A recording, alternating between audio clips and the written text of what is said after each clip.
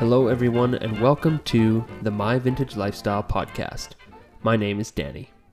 Thank you so much for joining us on this very first episode.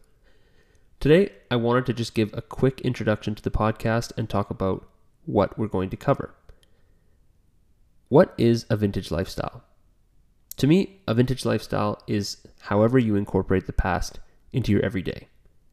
I know for me, growing up, I thought I was often one of the only people interested in old things and history and antiques, and it took me a while to realize that that was not the case. There are tons of people out there who love and appreciate history the way that I do, who love to live history, to incorporate the past into their lives, and I wanted to bring that into an accessible format where we can hear from history lovers, from people who are historical reenactors or tailors or just general history buffs, people who are restoring antique houses, and all of the above, where we can hear from each other our stories and be inspired by the past, appreciate history for what it is, and also talk about why it's important.